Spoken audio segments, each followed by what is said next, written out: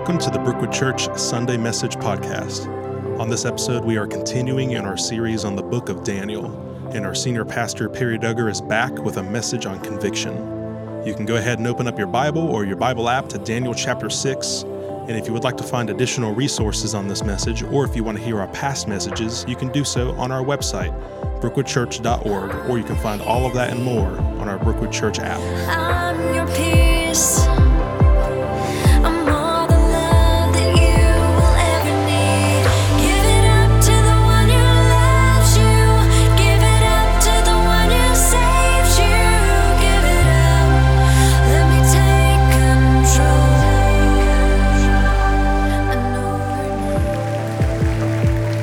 What a great suggestion to ask God to breathe on His church, but also to breathe on us individually. You know, I always prepare in the study, and I might provide you something interesting to consider, but it doesn't profit you spiritually unless God's Holy Spirit applies it to your life. So it's always more important what He says to you than what I say to you. So we continue our series, Living in a Foreign Land. Today's message is entitled Conviction. Take out your message guide. The outline is the first 2 pages. The theme verse from today's focus of Daniel 6 is from the first part of verse 10. But when Daniel learned that the law had been signed, he went home and knelt down. These next 2 words are the most important in the sentence. As usual, in his upstairs room with its windows open towards Jerusalem. Now, after Daniel was promoted, you will see this in a second, by Darius the Mede, who was the new Persian ruler for the city of Babylon, the other officials in the kingdom plotted Daniel's demise. Despite being faced with dire, even fatal consequences, Daniel displayed his faith publicly.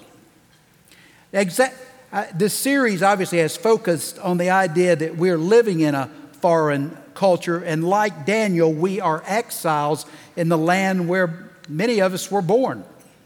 But as exiles in a culture that is becoming increasingly antagonistic toward our Christian faith and morality, we must, like Daniel, continue to display our Christian conviction despite being threatened by negative consequences.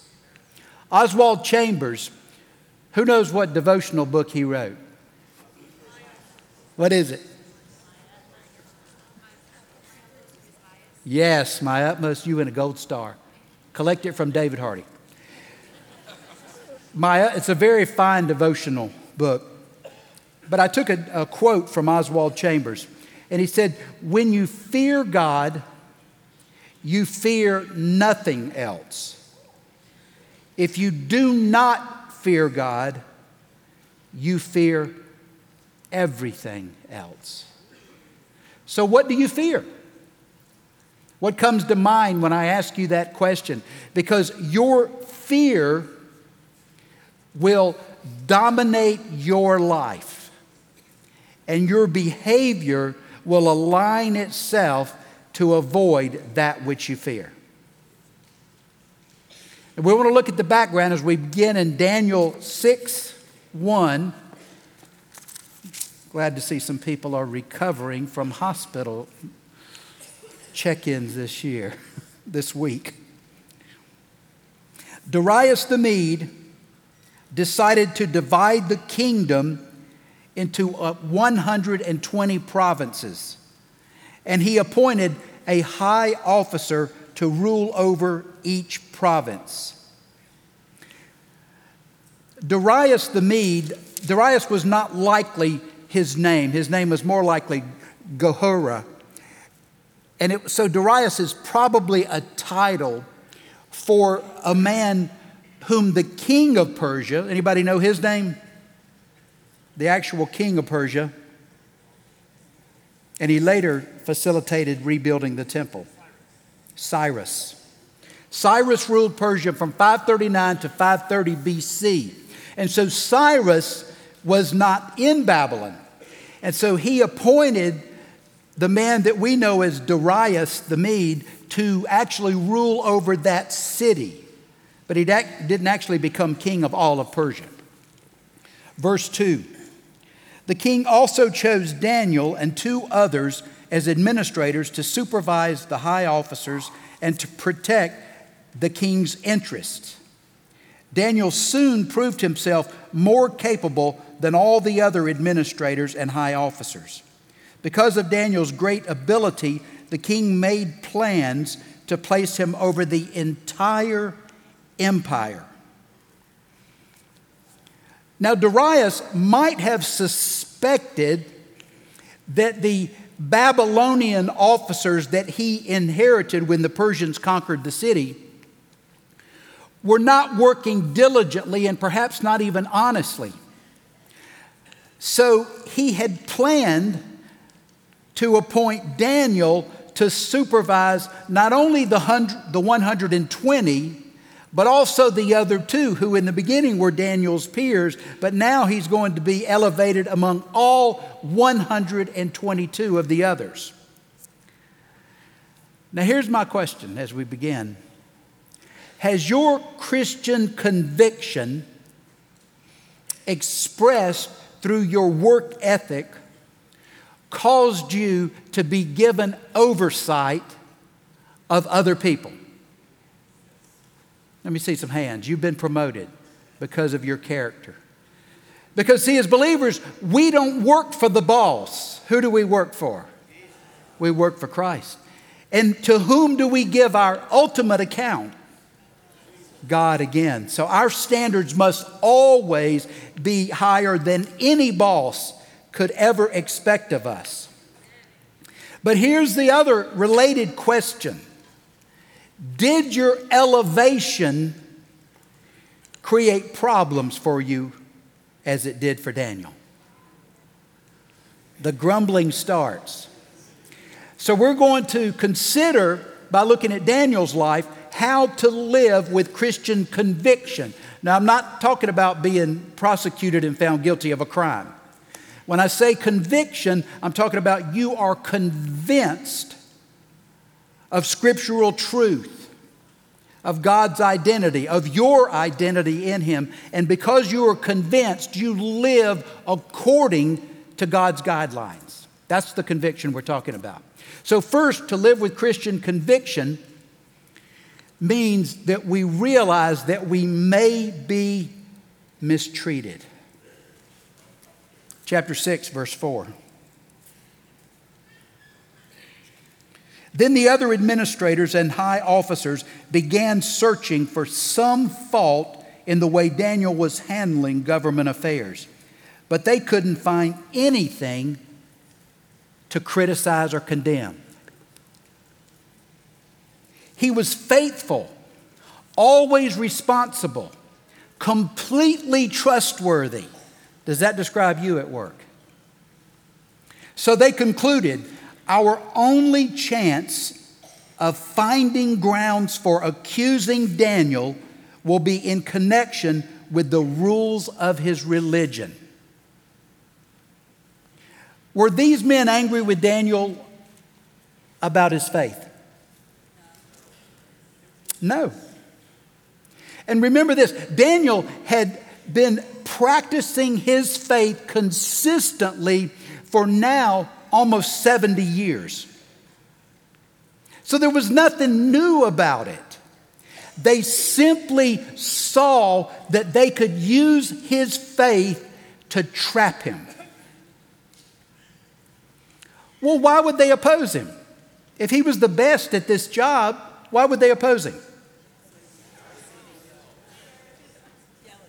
Jealousy, envy. Envy is always an expression of an insecure human heart. And envy often expresses anger as well when the threat is even more intense. How do you respond when someone's elevated above you? You need to find out, what is that about? What is that revealing in me? Also, if these other officials were stealing or misusing funds, another reason they wanted to get Daniel removed, they knew he wouldn't allow the dishonesty, would he? And what was their chance of corrupting him? None.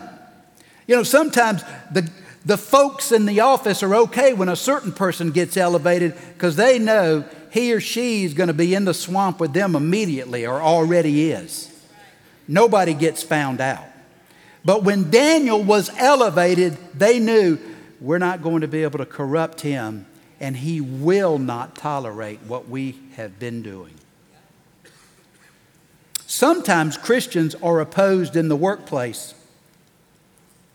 because they refuse to follow dishonest, even immoral practices that have become widely accepted in the industry. Any of you know what I'm talking about? The way you register your sales. You know the sale's coming next month, but you need to put it in this month. It's time to pay taxes, but everybody knows there's no taxation on cash, right? All of these things. Well, if we're going to get this job, we got to give a few things. You got to have some football tickets. Maybe we got to go to the strip clubs. That's just what you have to do to get a client, right? That's just the way it is. Can't be the way it is for us. It cannot be the way. Although you are sure to experience scorn if you stand for Christ. In addition, they were Babylonian. Daniel was what? He was Jewish. And not only was he Jewish, how did he get to Babylon? Essentially slavery. He was a captive.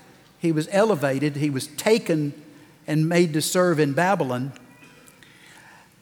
But now Daniel is over 80 years old at this point.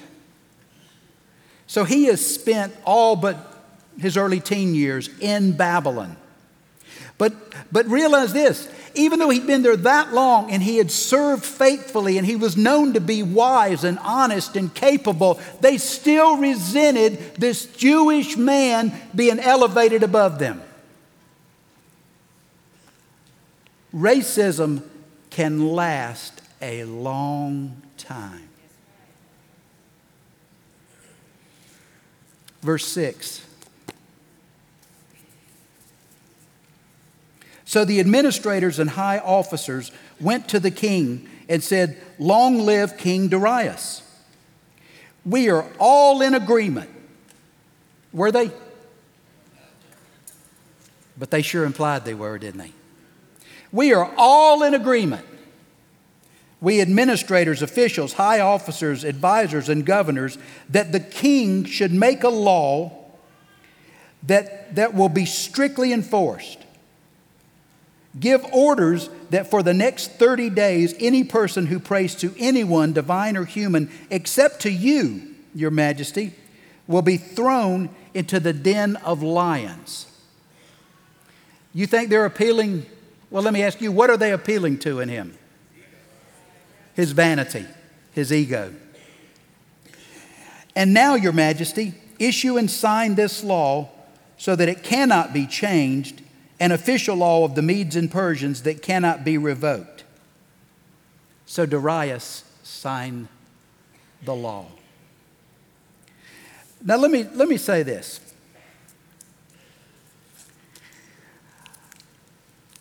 When somebody comes to you and says, everybody is saying,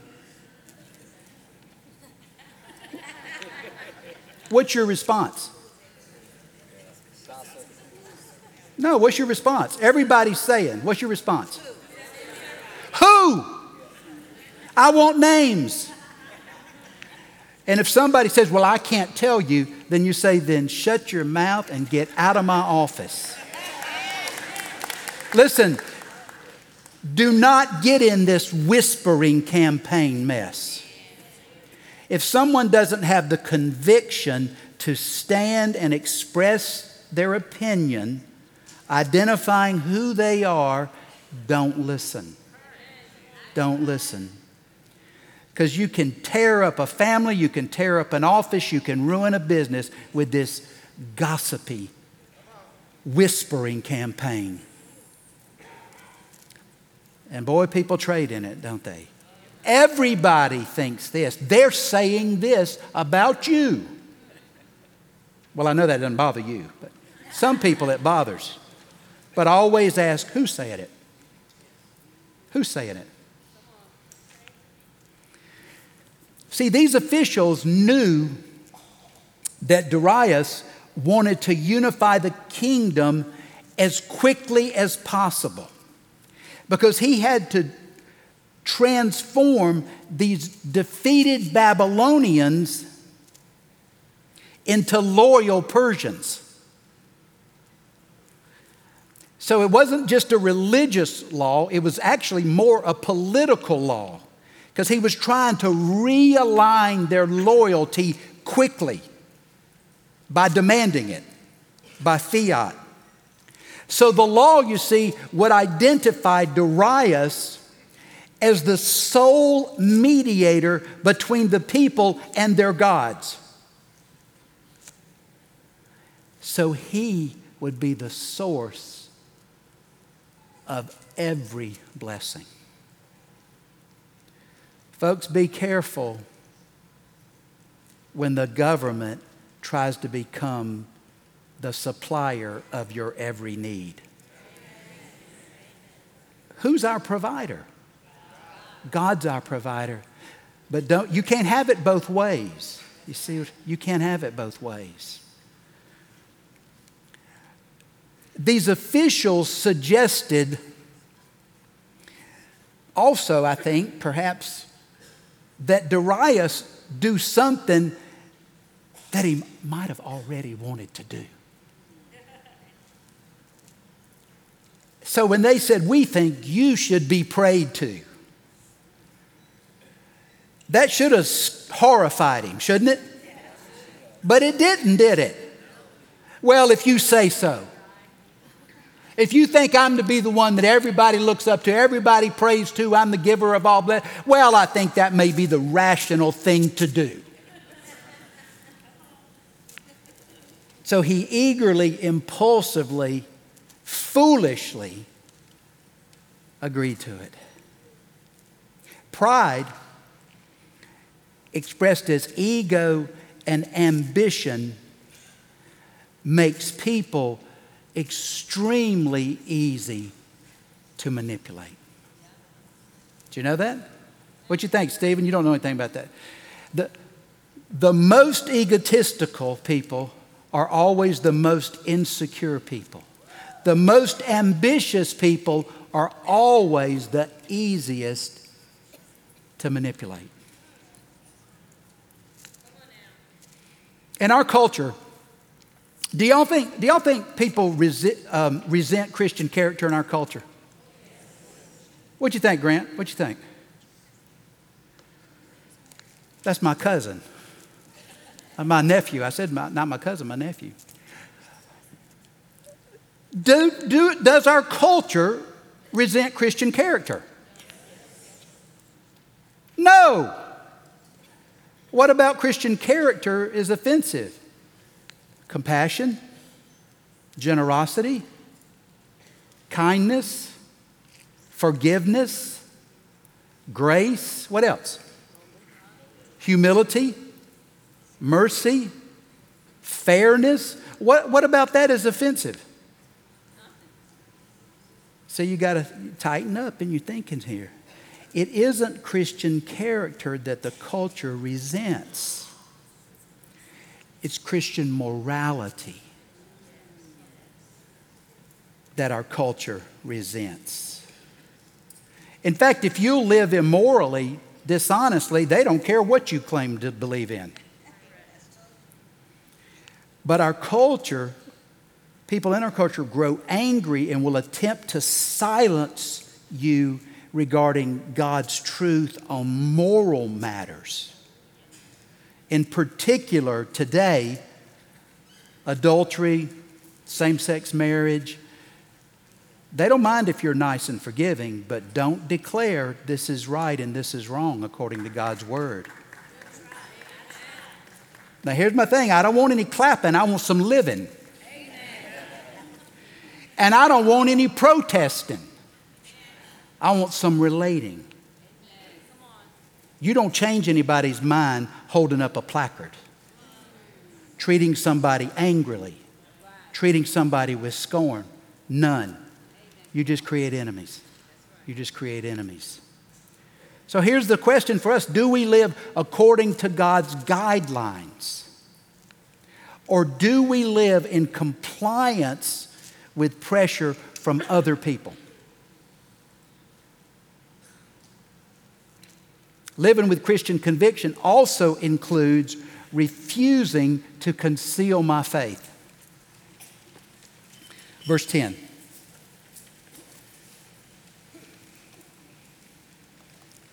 But when Daniel learned that the law had been signed, he went home and knelt down as usual in his upstairs room with its windows open toward Jerusalem. He prayed 3 times a day, just as he had always done, giving thanks to his God. That's according to really the speaking of Solomon at the time of temple dedication, 1 Kings 8. They were taught to pray towards the temple where the Shekinah glory, where the presence of God resided in the Holy of Holies. Did Daniel start protesting? Did he try to raise an uprising against the Persians? Then why do we think that's the thing to do? Give me a sign. Start shouting something angrily. Daniel prayed. What were the next 2 words? How much as usual are you doing in terms of displaying your real faith, your tangible faith? He just practiced the faith the same way he had for 70 years in the midst of Babylon. Now, would you have done that if you were Daniel? Law's been issued. What would you have done? I mean, wouldn't it be kind of easy to say, well, I still believe in God and I'm going to just keep on praying. God, I'm going to keep on praying. All you got to do is close the windows. All you need to do is lower your volume. You might even say, well, it's time for a vacation. I'm going to go out of town so I can pray. I need a 30-day sabbatical. I'll pray out there. Could come up with a whole lot of reasons that the wise thing to do is just not get messed up in this. Isn't that right?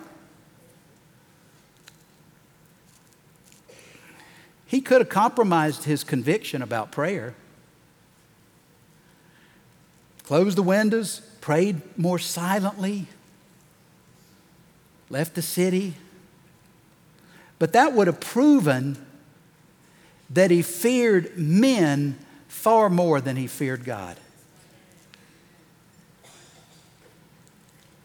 What do we display? Do we alter our words? Do we change our actions so we can fit in? So we won't stand out, so we won't be noticed, so we won't be criticized, so we won't have any conflict at all? Or will we courageously display our convictions? Well, I'll say this. We'll only display those convictions if God is more real to us than this world. Did y'all hear that? Did you get that? She can ask me. Only if God is more real than this world. That means the unseen kingdom of God is more significant in your life because it's eternal than this world, which is thin and temporary. These officials encouraged each other to resent and despise Daniel. And that aligned them together.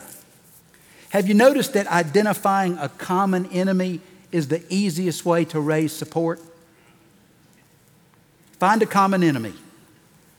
People that don't like each other will align. Now the problem is, if Daniel had gotten bumped off and one of them stood up, the fight would start again.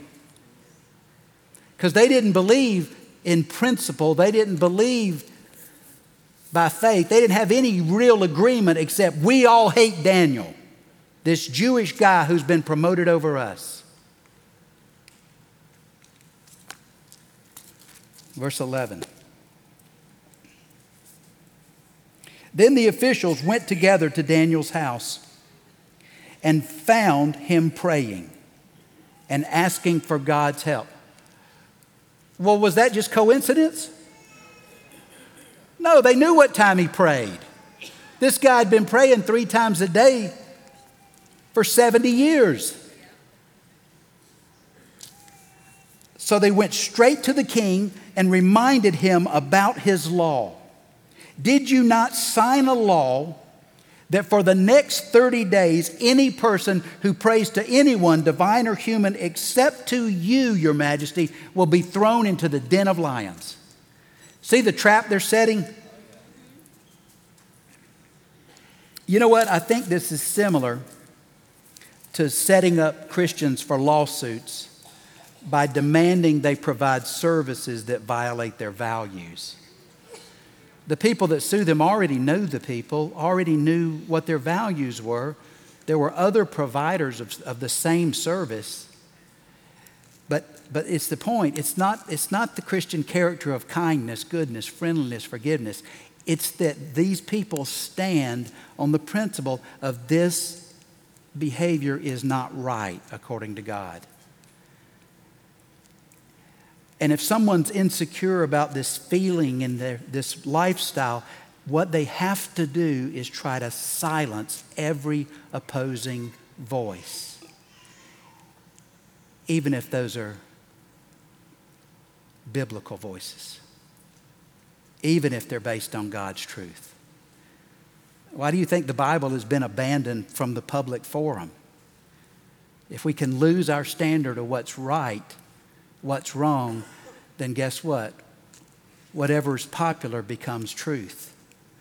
Whatever political party is in power sets the course. And what's frustrating to people is that we are loyal to a higher power. And we're resistant to being influenced away from what God is teaching us.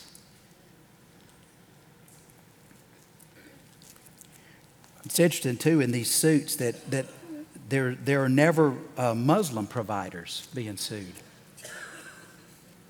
whose morals are even stricter. We must follow our convictions. We must obey God in every situation and circumstance. But again, we don't angrily declare opposition. If we do, we don't look like Christ anymore. Scripture tells us man's anger does not carry out the righteousness of God. If you're angry, if you want to shout, if you want to argue, you need to be silent. And you need to step away and figure out what's going on in me. You know, anger is directly related to what emotion? Fear. Anger protects fear. So if you're finding yourself angry, you've got to find out, what am I afraid of? Am I afraid of being wrong? Am I afraid? Do I feel threatened here? See, We don't need to attack people caught in immoral behaviors. We need to love people caught in immoral behaviors. Can you see the image of God within these people, the priceless image of God? But we have to understand so that we can explain the emotional developmental source of sinful addictions. They have a source, don't they? You can almost define sin as an inappropriate attempt to compensate for something that's missing. Virtually all our sins is an attempt to compensate for something that was missing. Something in our childhood, something we believe, something, and we're trying to grab it instead of receive it from God. Is that true? And you know what? It covers the whole gamut. You know, often what's at the core of sin, and particularly the practice of homosexuality, is lacking the experience of a healthy, appropriate intimacy between parent and child. And see, the desire to feel that's not sin. Hear me? The desire is not sin. It's only the practice that's sin. It doesn't mean that a parent did wrong. It means that a child understood it that way. You see my point? Now, y'all need to study this. You need to understand it so you can love and help people that are caught in some sin, some lifestyle that's damaging to them and disobedient to God. Verse 12, we continue.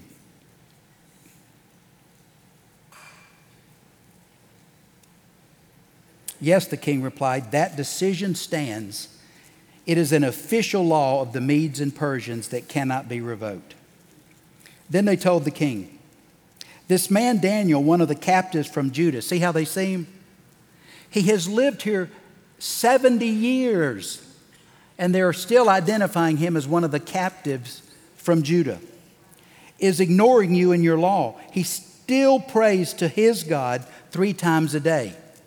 Hearing this, the king was deeply troubled, and he tried to think of a way to save Daniel. So he didn't realize they were setting him up. He didn't even consider Daniel when they were setting him up. He spent the rest of the day looking for a way to get Daniel out of this predicament. The king respected Daniel. That wasn't the bell to leave. But this king was too proud, too self-centered to issue a new law. So he couldn't just cancel the law, but he could have issued a counter edict that would have essentially canceled the law. However, if he did that, he would be admitting that he made a what? He made a mistake. And if he's being set up as a God to be worshiped, how does a God admit he's making mistakes?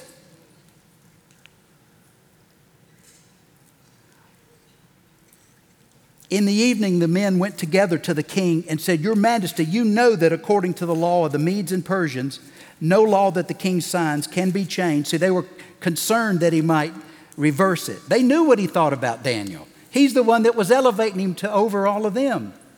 See the manipulation? So they were pressuring the king, knowing he was too weak to refuse.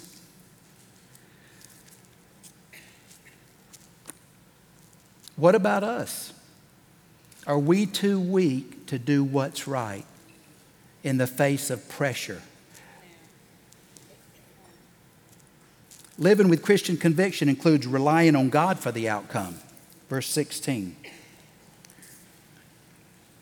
So at last the king gave orders for Daniel to be arrested and thrown into the den of lions. The king said to him, May your God, whom you serve so faithfully, rescue you. Isn't that surprising? He's the one that said, throw him in. Then he says, but I hope your God preserves you. Because see, he was too weak. He was too cowardly. He was too insecure, too concerned about what all the people in the kingdom would think. He was too worried about what they might say to King Cyrus. so he wouldn't do what was right, what he knew was right. A stone was brought and placed over the mouth of the den. The king sealed the stone with his own royal seal and the seals of the nobles, so no one could rescue Daniel. See, he's working out of both sides, isn't he? He's making a big show of sealing the tomb, put him in there with the lions, and then he's whispering, but I hope you're safe. Then the king returned to his palace and spent the night fasting. He refused his usual entertainment, and he couldn't sleep at all that night. Why couldn't he sleep? Guilt. You ever tossed and turned because you were doing something you knew was not right?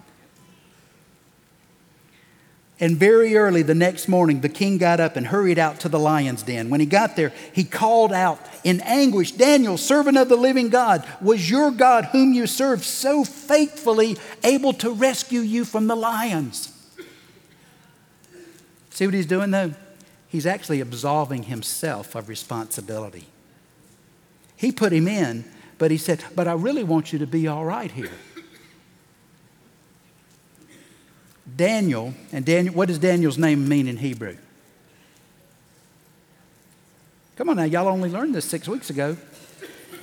God is my judge. Answered, long live the king. My God sent his angel to shut the lions' mouths so they would not hurt me.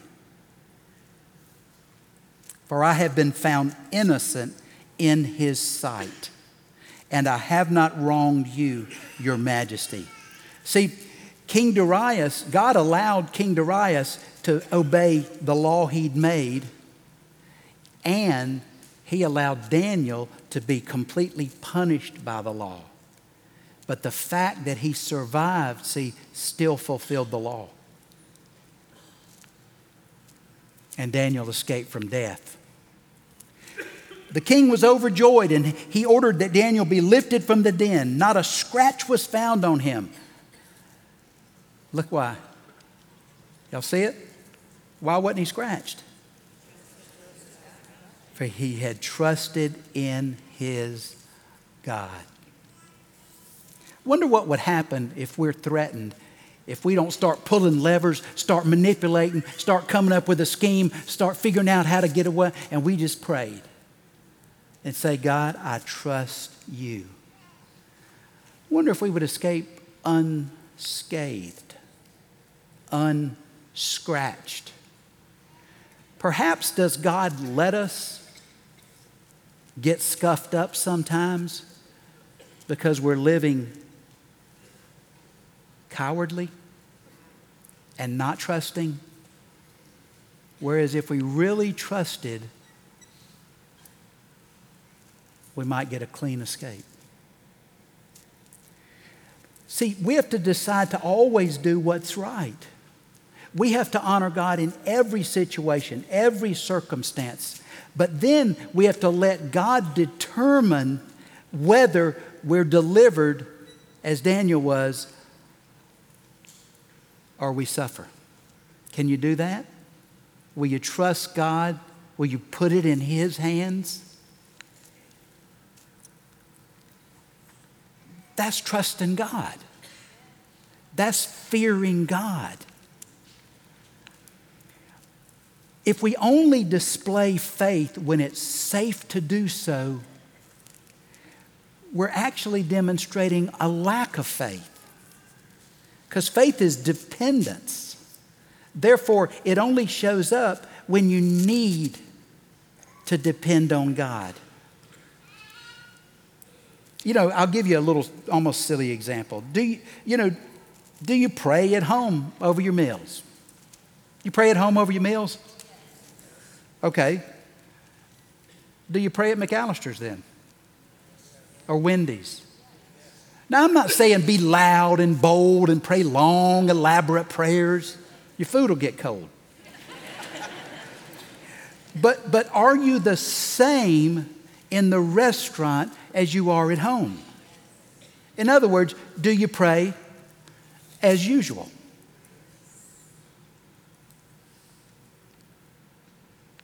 Now let me tell you this.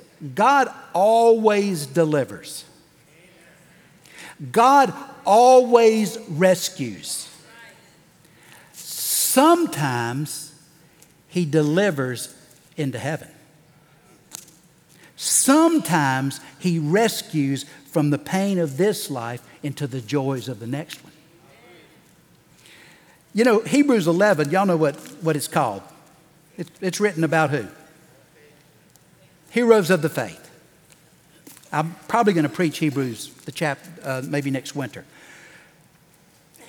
But Hebrews says, and I paraphrase, that some of these people, men and women, were delivered from the sword. And others of them were delivered by the sword. And they died. Are our convictions bold enough to stand for God? Is your faith strong enough to trust Him with the outcome?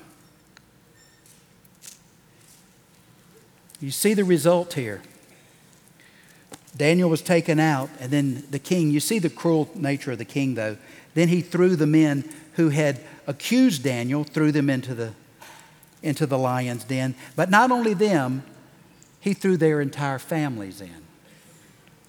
And it says that they were attacked and killed and torn up by the lions before the people even hit the floor of the den. Daniel, remember, had said, let these wise men off, but not this king.